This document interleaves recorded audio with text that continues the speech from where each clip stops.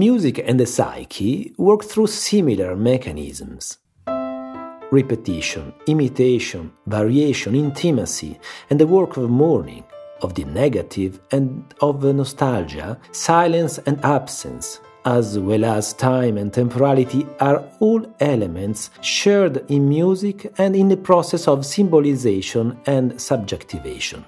Viewing music as a primal and inherent characteristic of psychic structure and functioning gives us a better understanding of somatopsychic development and of musically informed psychoanalytic listening.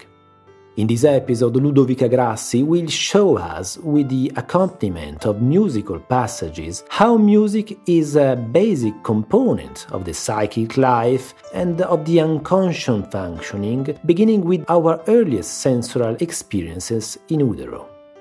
Ludovica Grassi is a child neuropsychiatrist, a full member of the Italian Psychoanalytic Society, a qualified expert in child and adolescent psychoanalysis and a psychoanalyst of couples and families. She is currently treasurer of the Italian Psychoanalytic Society. Her main scholarly interests are infant psychoanalysis, ethno-psychoanalysis, and the role of music in psychic development. She has written on these topics as well as on individual, couple, and families psychoanalysis. Her book, The Sound of the Unconscious, Psychoanalysis as Music, was published by Routledge in June 2021.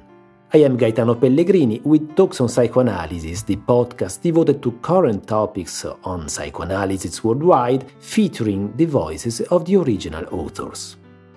This podcast series, published by the International Psychoanalytical Association, is part of the activities of the IPA Communication Committee and is produced by the IPA podcast editorial team.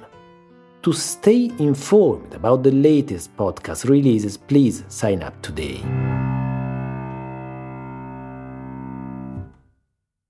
Music, Silence and Psychoanalysis.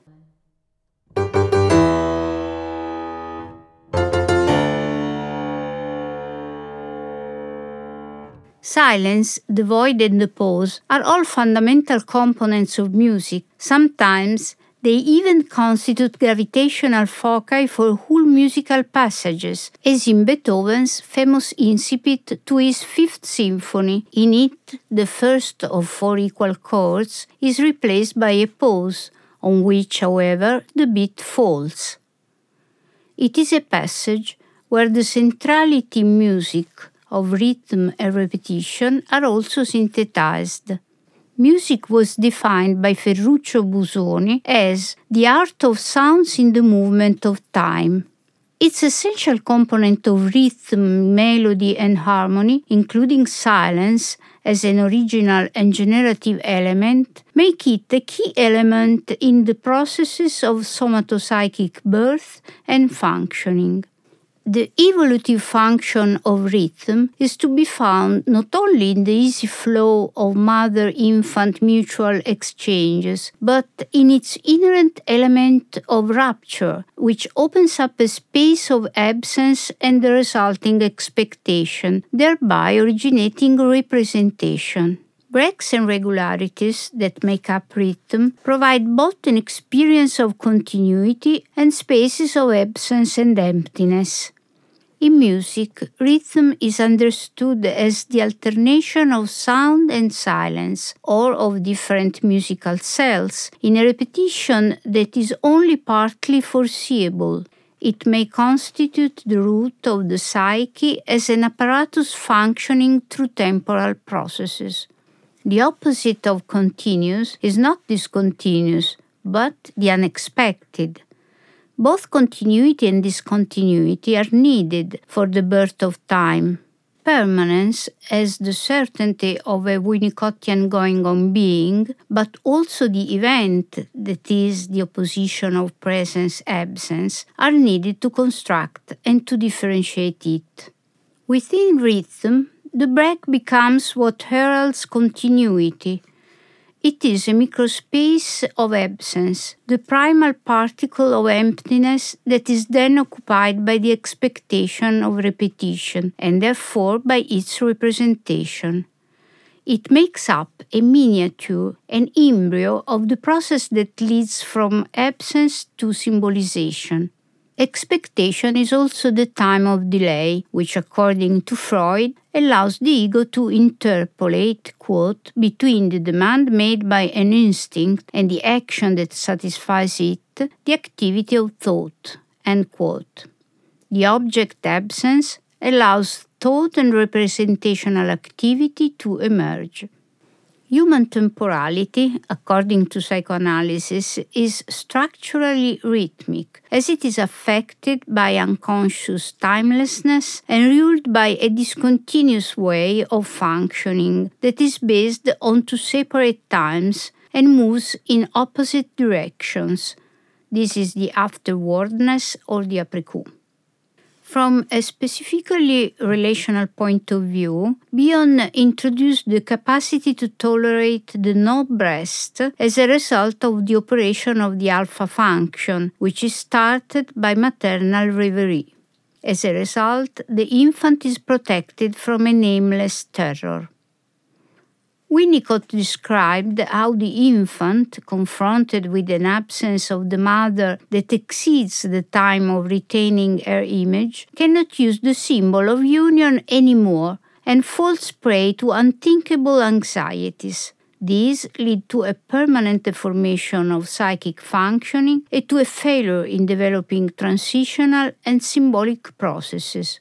Here we also find a hint at the development of the sense of time and its psychic structuring into moments, which in this context involve the other's intervention. The subject's ability to estimate time appears therefore to be ontologically tied to her ability to build and retain a caregiver's image, together with a sense of being one, as well as to her compelling somatic needs. The whole process is included in an inescapable relational dimension.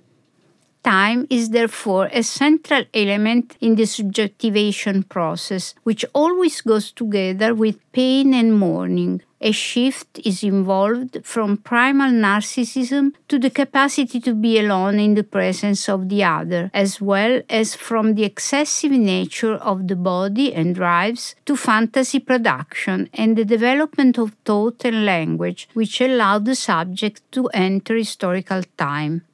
Music, in turn, unfolds in time and may be considered a materialization of the mourning process, as it proceeds through unending transformations and the continuous creation and destruction of sounds that are replaced by subsequent ones, as well as linked and signified by the recall of the preceding ones. Music leaves behind silence and void, but also the inner transformation of the listener, who by memory and anticipation integrates its passages so that at the end the external object is no longer there. Instead, there is an internal object that enriches the subject's ego and inner world. Silence is the condition for music to occur, a potential space in which a generative process may spring, or a sound void for the infant to negatively hallucinate its mother and initiate representational activity. Similarly, in music, the intervals, namely the space in between sounds, confer musical and affective meaning to the musical discourse. As Mozart is said to have stated, the music is not in the notes, but in the silence between.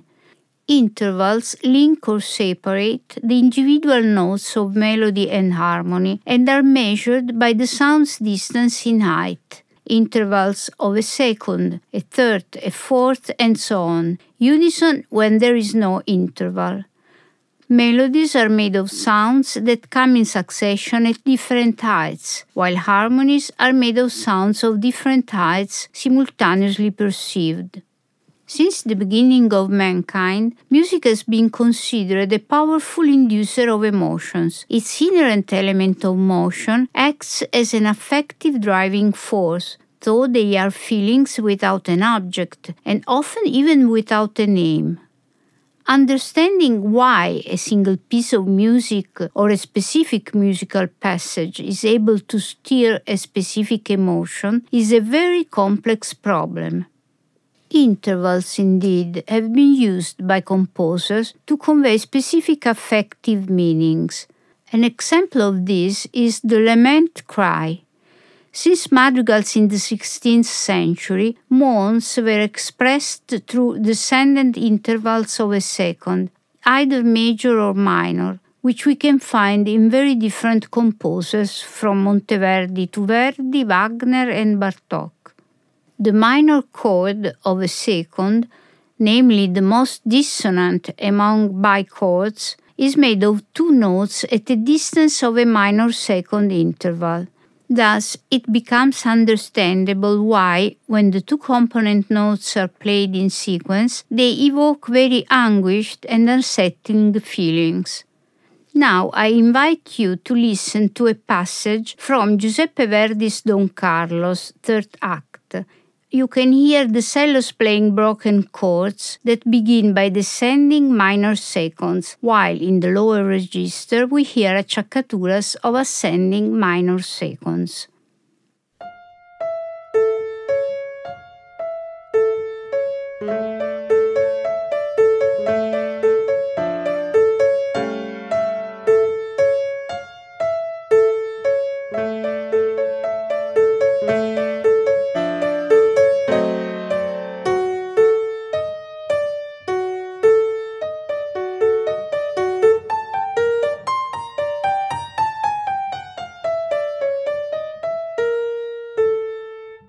The lament bass and the chromatic fourth are sequences of descendant notes via minor and major seconds, which are used to represent and induce feelings of sorrow and despair. A very compelling illustration of the use of the chromatic fourth is to be found in Bach's Goldberg Variations, number 25. Listen to the suffering intensity which is achieved through a concentration of the chromatic fourth in the higher and lower sound registers.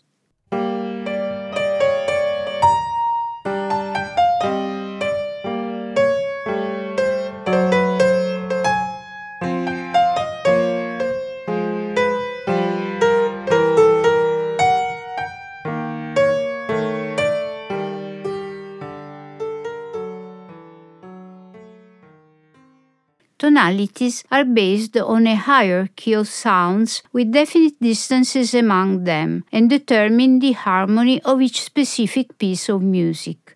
They are also associated with particular moods. The clearest occurrence is the difference between major and minor keys, which everybody can link to very different affective states. As an example, we can listen to the two first preludes in Bach's Well-Tempered Clavier, the former in C major and the latter in C minor.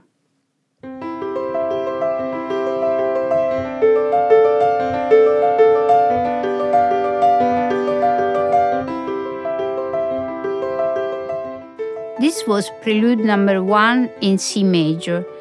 Now listen to Prelude number 2 in C minor.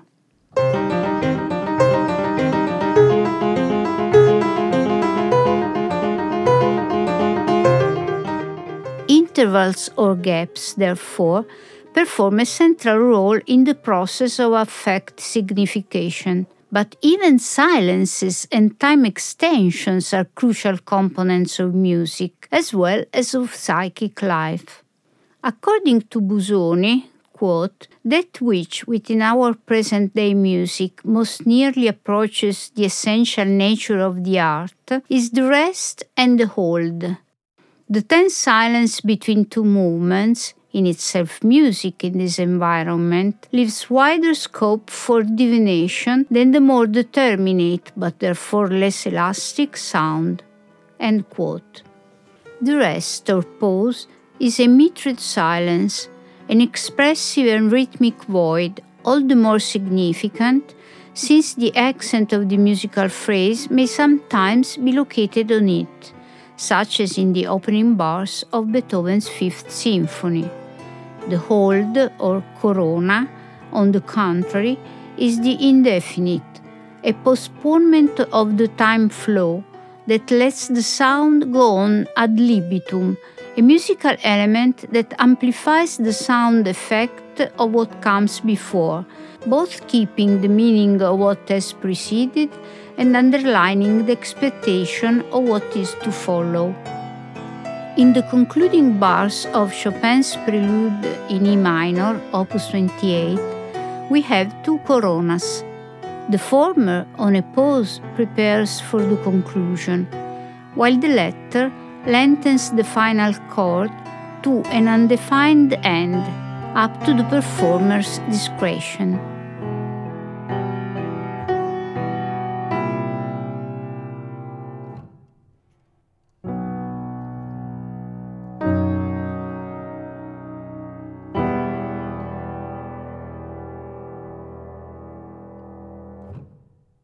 As far as psychic life is concerned, a similar idea is expressed in Olagniere's term spoken shadow, used to refer to the mother's relationship with her unborn child, who needs a specific space for its ego to be allowed to come into being. Here, the visual aspect is underlined in a negative form, the shadow, while the auditory one appears in a passive form, spoken. Both are present long before the unfolding of the basic need of the dawning psyche to metabolize the heterogeneous through the early forms of representation. The shadow, just as the corona in music, stands for the spreading of the maternal subjectivity over the child's own, still in embryo. Its gaps and blanks, as rhythmical and musical elements, imply expectation and are bound for convergence into a vital rhythm just centered on the subject. Silence may also be considered contiguous to the concept of negative hallucination as a representation of the absence of representation and a framing function for representation. Green introduced the concept of the negative as a specific mode of psychic work aimed at lessening the excess of excitation and drive energies that otherwise would be unbearable. The negative becomes, therefore, the original state of psychic elaboration that, starting from the radical positivization of the drive, arrives at neurotic functioning, which indeed Freud defined as the negative of perversion. The concept of the negative is of great help in conceptualizing some of the qualities that make music work just as the psyche does, due to its isomorphic nature to psychic life. If we consider music as issuing from a selection of sound elements from the totality of thunderous noise made by the uninterrupted and simultaneous production of all sounds and noises, we individuate a work of the negative at its basis. This is accomplished both diachronically, as individual sounds or chords are continuously replaced by others, and synchronically, because only a few sounds are admitted among the whole as a result of harmonic rules and the author's creative needs. The key, for example, is born from priority bestowed to specific sounds above others on the basis of the tonic of keynote, which is the fulcrum of the development of the musical discourse and is the note that names the key.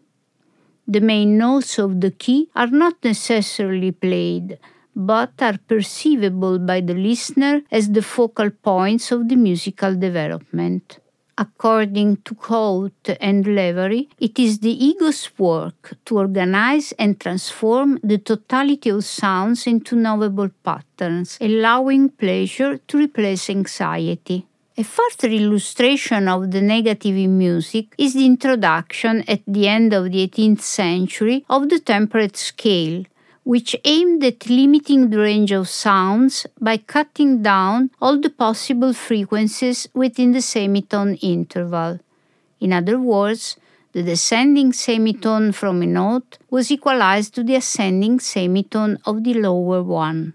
In the temperate scale, mathematical ratios between different scale degrees were changed in order to conventionally remove dissonances that were problematic when playing fixed tuning instruments such as harpsichord, pipe organ, together with not fixed such as string instruments. Modern harmony was thereby definitively established. On the basis of this negative operation, Bach composed his Well-Tempered Clavier, 2 collections of 24 preludes and fugues in all the major and minor keys, a deeply musical synthesis of the contrapuntal principle of imitation and of the harmonic mechanism of modulation.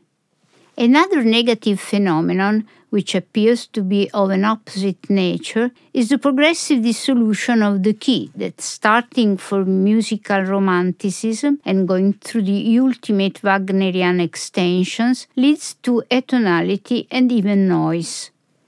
The constituent alterity of the human being matches the alterity of music, which works by a continuous appropriation and reworking of pre-existing material. Through the author's style, this alterity is transformed and becomes part and parcel of her compositional and performing style, a creative outcome born from a deeply intimate relationship between two musicians through their works of music. Green's definition of identification as the response of negativity to alterity appears to be relevant to this regard. Through identification, the ego becomes the object. This involves the risk of undergoing an alienation that undoes one's own subjectivity. In music, this undoing or unlinking, as an expression of the death drive, is flanked by the work of linking in time, melody, and space, harmony. Bioanthropological research, indeed, shows that in human evolution, music has always been a cohesive, coordinating, and cooperating tool among individuals and groups, before language development and with a selective advantage for surviving. Moreover, while language follows a horizontal path and needs an alternation of statements, music is endowed with 2 more vertical dimensions, harmony and rhythm, which facilitate emotional coordination and sharing. This particular way of functioning contributes to the birth and unfolding of feelings of intimacy between people, starting from the earliest dual mother-infant relationship.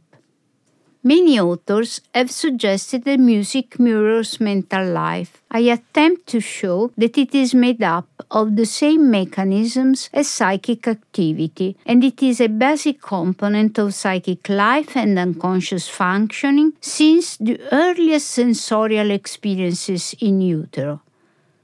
There are significant implications of this statement for psychoanalysis, which I can only mention now.